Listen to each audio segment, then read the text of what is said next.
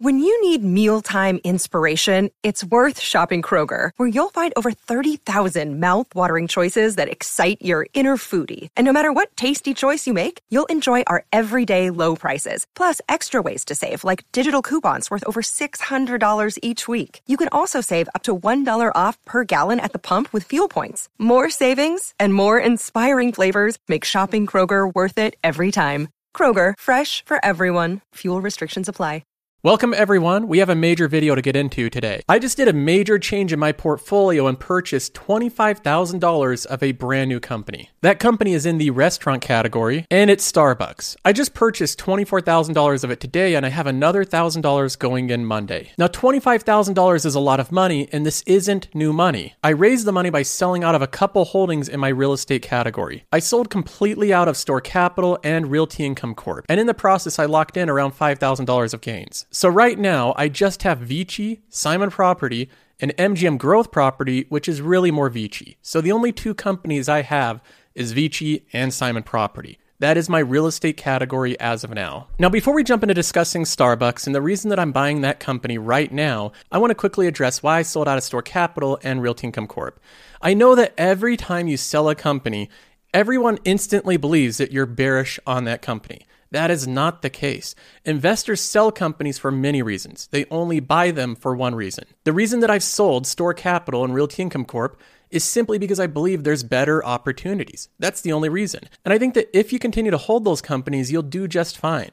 There's no immediate reason to sell them. I have no bear case on Store Capital or Realty Income Corp. Part of the reason I ultimately decided to sell out of Store and Realty Income Corp is not only did the leadership randomly change for seemingly no reason for Store Capital, but the growth of the company is expected to be quite a bit slower. The expected AFFO growth, which is kind of like the earnings growth of the company, is only 3% for Store Capital. That is the future projection on their earnings growth. For Realty Income Corp, next year is a little bit quicker. In fact, this is much faster than their historical norm. It's 5.81%. So that's pretty decent growth. But Vici Properties' expected AFFO growth is 9.49%. This is around double Realty Income Corp's growth, and much faster than Store Capital's. Another thing I continue to look at with Vici is the price of the company. The price to FFO, which is like the PE of the company, is 15.4. This is cheaper than both Store Capital and Realty Income Corp. So overall, even though I think that Store Capital and Realty Income Corp are great companies and they offer an extra level of diversification, I continue to believe that Vici has the most upside in my real estate portfolio. Now let's go ahead and move on and talk about Starbucks and go over why I just purchased so much of this company. Now before we jump into my Starbucks thesis and the reason that I'm buying it, I have to give just a quick shout out to Apple shareholders today. Congratulations. It's been a great day to be an Apple shareholder. It's up 6.34% today on the back of blowout earnings. Once again, the company is just on fire. It's unstoppable. Apple's like the juggernaut of the stock market. This enormous momentum that's unstoppable. Earnings were a beat across the board. Revenue's up 11%. Earnings are up 25% year over year. Service growth is 24%, so on and so forth. And if you're an Apple shareholder, you're not really surprised at this. This is something you're probably accustomed to and used to. This is the reason that we focus on high quality cash producing assets with large moats. These companies tend to do really well. So again, congratulations to Apple shareholders. It's been a pretty good day. Now moving on from that, let's go ahead and jump back into Starbucks here. This is my passive income portfolio. And like I stated, I focus on high quality cash producing assets. Companies that I think have great brand value, companies that have wide moats, and companies that will have earnings growth and compounding for years and decades to come. Those are the type of companies that I want in this portfolio. I'm not looking for short-term trades, cigarette butt companies, the next hype thing in the market that's going to go up 100% over the weekend. That's not the type of investing we do here. So having said that, let's go into some of the analysis on Starbucks and the qualities of this company. Now we're going to start off by looking at some of the fundamentals and the trends of this company, really what's happening underneath the company Starbucks. What is the foundation of this company? And a lot of people ask me in the videos what this tool is. This is a website I built from the ground up. If you want to try and use it as part of your own analysis, you can do so by joining the Patreon. It comes with a free trial. There's no risk. There's a link in the description of this video. Now let's go ahead and look at some of the trends going on with this company. We can start off looking at the quarterly revenue. This is what it looks like overall. You notice that during 2020, it had a dip, but in that environment with governmental forced lockdowns, I think this is a complete outlier, incredibly unlikely to repeat in the future. And generally speaking, if we ignore the couple COVID quarters, The revenue has been growing pretty steadily over time. In fact, Starbucks' revenue grows at an incredibly consistent rate. The next thing that we can look at is EBITDA of the company, which is a proxy for earnings for the company. You can see that over time, quarter after quarter, this company continues to generate positive EBITDA, again, minus the one quarter with governmental lockdowns, but after which it's recovered very well from. The EBITDA right now is nearing all-time highs. Now, the free cash flow of the company is almost always positive. It's growing over time as well. This is a trend we like to see. And you can say the same thing about the net income. This is a very profitable company growing its profits over time. Now, when I make investments in any company, especially large investments in them, I like to look at the balance sheet as well. Starbucks does have some debt like many other restaurant companies. It currently has around $13.6 billion in debt. So this is a decent amount of debt. It's going down a little bit over the past couple of quarters, but they have added on quite a bit of debt as they continue to fund growth. The good news is that all that cash generation leads to a lot of cash. The company is sitting with $6.62 billion in cash. That leads them in a net debt position of $7 billion. So they do have some debt on the balance sheet. That's something that I view as a negative for this company, but I think the positives outweigh the negatives. The company does have a well-covered and growing dividend. Over the past 5 years, it's averaged a 22% annualized growth rate. That means the company has over doubled the dividend payment in the past 5 years. With that aggressive growth, they have a payout ratio of 51%, which in their case is completely manageable. I don't see them cutting the dividend or reducing the dividend unless we're to do something like enter a major recession. Now, continuing on, we can look at the EPS growth of this company over time since 1996. So we're going way back in history, and you can look at them continually grow earnings over time. They're expected to grow earnings in the future somewhere around 13%. So this is a company that has been very consistent in compounding their earnings aside from the COVID lockdown effect. That is a complete outlier, and you can see the huge temporary effect that had on their EPS. Now, another thing that I want to highlight on this graph, it's a little bit less apparent but still important, is that Starbucks is less resilient during a recession. In 2008, their earnings went from a peak of 0.14, so 14 cents, all the way down to 5 cents. So they did have shrinking earnings during a recession. I think that is a risk of Starbucks. If we enter into a big recession, I don't think this company is going to hold up as well as companies like Costco. Now, another thing that I think is incredibly important to highlight is Starbucks is viewed as a very shareholder-friendly company. And by that, I mean they like to reward their shareholders.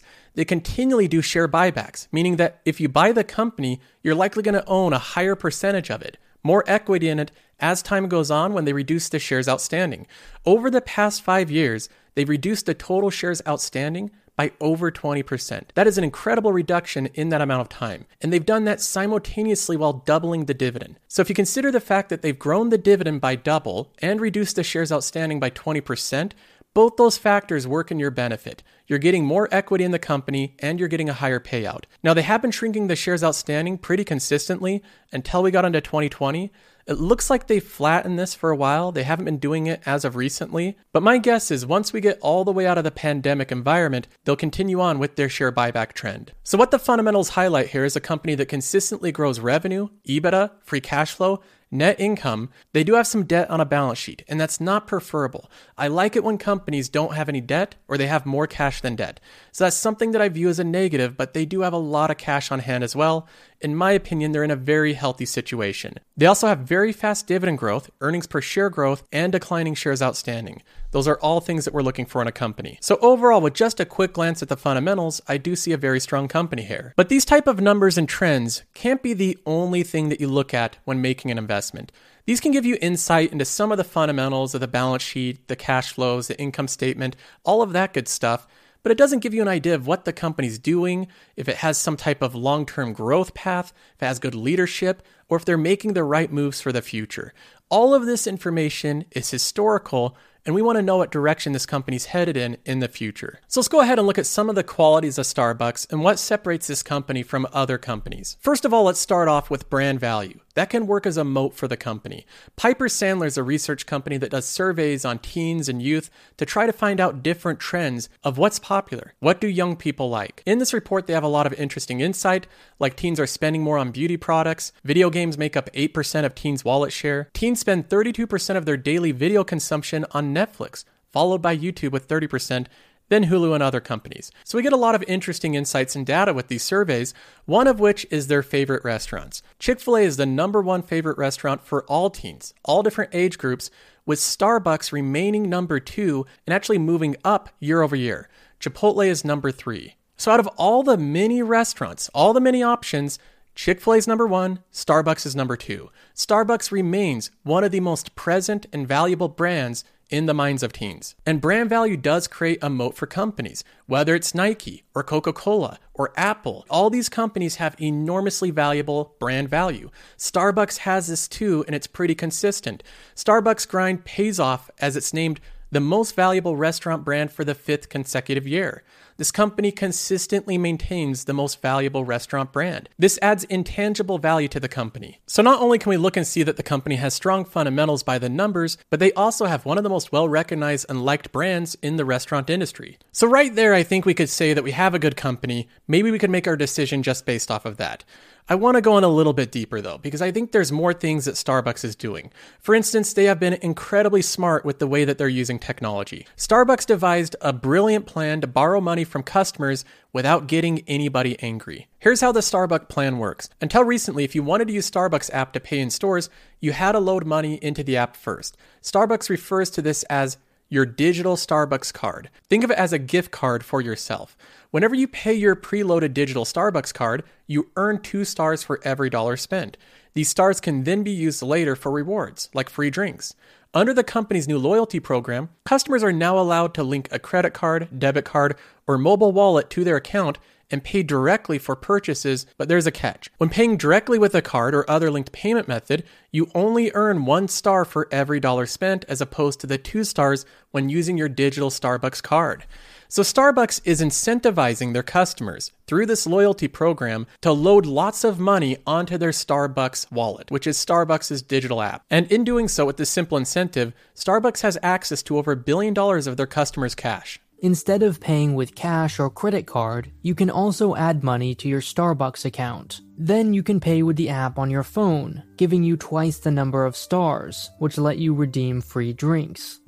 While this may not sound all that revolutionary, Starbucks is the most popular restaurant rewards app, allowing it to do what others can't. Because of its size and customer loyalty, people are not afraid to keep decent chunks of their money in their Starbucks account, knowing they'll use it eventually. 41% of US and Canadian users pay with their Starbucks card. At the end of 2019, users held a collective $1.5 billion in balances. To put this in perspective, 85% of all US banks have less than $1 billion in total assets. Customers will, of course, eventually exchange this money for coffee, but in the meantime, unknowingly provide Starbucks with a $1.5 billion loan at 0% interest. That amount is growing over time. Starbucks has access to billions of dollars of their customers' money as essentially a loan at a 0% interest rate. And with that money, they could do anything. They can invest it in new locations, new acquisitions, they can pay down high interest debt. Essentially, they have a 0% interest rate loan on billions of dollars. So I don't think we can overstate the advantage of this app alone. This not only creates customer loyalty and lock-in, but it also gives them access to all this capital without the same restrictions that a normal bank would have. Compare the relationship that Starbucks has with their billions of dollars of their users' money to a bank. With a bank, the customer can deposit or withdraw money at any time. So the bank has to keep some cash on hand to give that customer their money. With Starbucks, customers can deposit money or gift money to friends at any point in time, but they can't withdraw the money. The only way they can get that money out of the app is by spending it at Starbucks. So Starbucks doesn't have to have all this cash on hand to pay back their customer. They just have to keep making their very high margin coffee. So in the meantime, unlike a bank, they don't have to keep so much cash on hand. As the money piles up, they're free to use it for whatever they want. So Starbucks doesn't only have a wide moat, great brand value, and they've successfully devised a way to have many of the advantages of a bank, having access to a ton of free capital without any of the downside. That's a pretty incredible feat that I think a lot of people don't understand about this company. Now, in terms of future outlook, not only is high quality coffee a secular growth trend, but Starbucks also has a lot of optionality. They have a lot of real estate and stores in very high traffic and key areas, and with that they can launch different products and experiment all the time. It was just a couple days ago that Starbucks officially announced they're launching this new line of fruit-flavored energy drinks, and they're going to be in grocery stores nationwide. The energy drink market is very competitive, but with Starbucks brand value, logistics, and marketing marketing team, I think they have a very good chance of making this another successful product. And the great thing is, if these type of new products don't go well and they're ultimately unsuccessful, it's not the end of Starbucks. They'll still be growing with their core products. So overall, I think we have a company that has strong fundamentals, good brand value, good use of technology, good customer lock-in, a wide moat, and secular growth trends. And whenever you find a good quality company, the next question becomes, can you buy it at an attractive price? Like Terry Smith says, can you avoid overpaying for the company? So let's talk about valuation here for a minute. First of all, anytime we have a widespread sell-off, lots of companies are being sold off right now. The S&P 500 is down 8% just year to date, and the QQQ is down 12.42%. That's a pretty big decline over a short period of time. Anytime this type of event happens, a lot of the selling is completely indiscriminate. It's just people liquidating their portfolio, moving out of broad-based ETFs.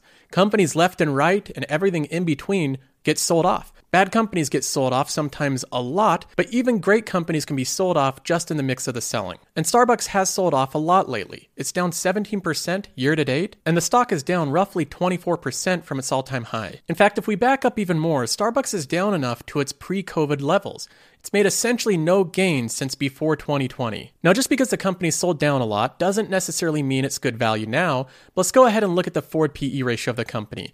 With any type of highly profitable, more mature company like Starbucks, you want to look at the PE ratio. Starbucks trades at a 27.9 PE. And based on the past year, this PE ratio is the lowest that it's been by far. The company is the cheapest right now than it's been over the past year. If we expand this window to the past 3 years, you can see that Starbucks is still relatively low to its recent history. In fact, the only time where it really traded far below where it is now is during the midst of the pandemic, right during the peak fare of it, which I don't necessarily think that's going to be repeated anytime soon. So I believe that this sell-off in Starbucks as of recent, over the past couple of months, has presented a good entry point into this stock. And I think the reasons for this sell-off are largely temporary. Starbucks has had issues in China with the Omicron virus and shutting down different locations.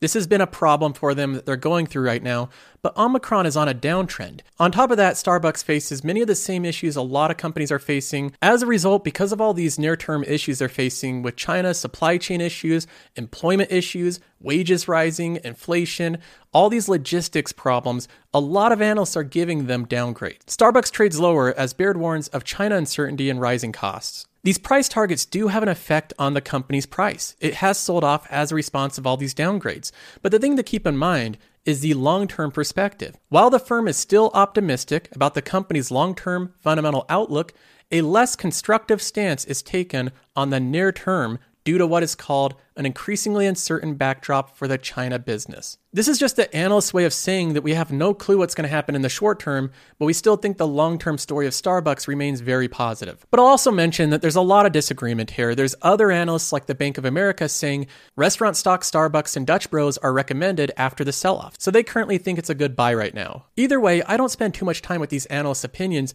because they're so short-term focused. For the most part, they're giving buy and sell recommendations with a very short-term outlook. And just like the analysts, I have no clue and make no predictions on the short term of this stock. It's in a strong downtrend, and that very well could continue.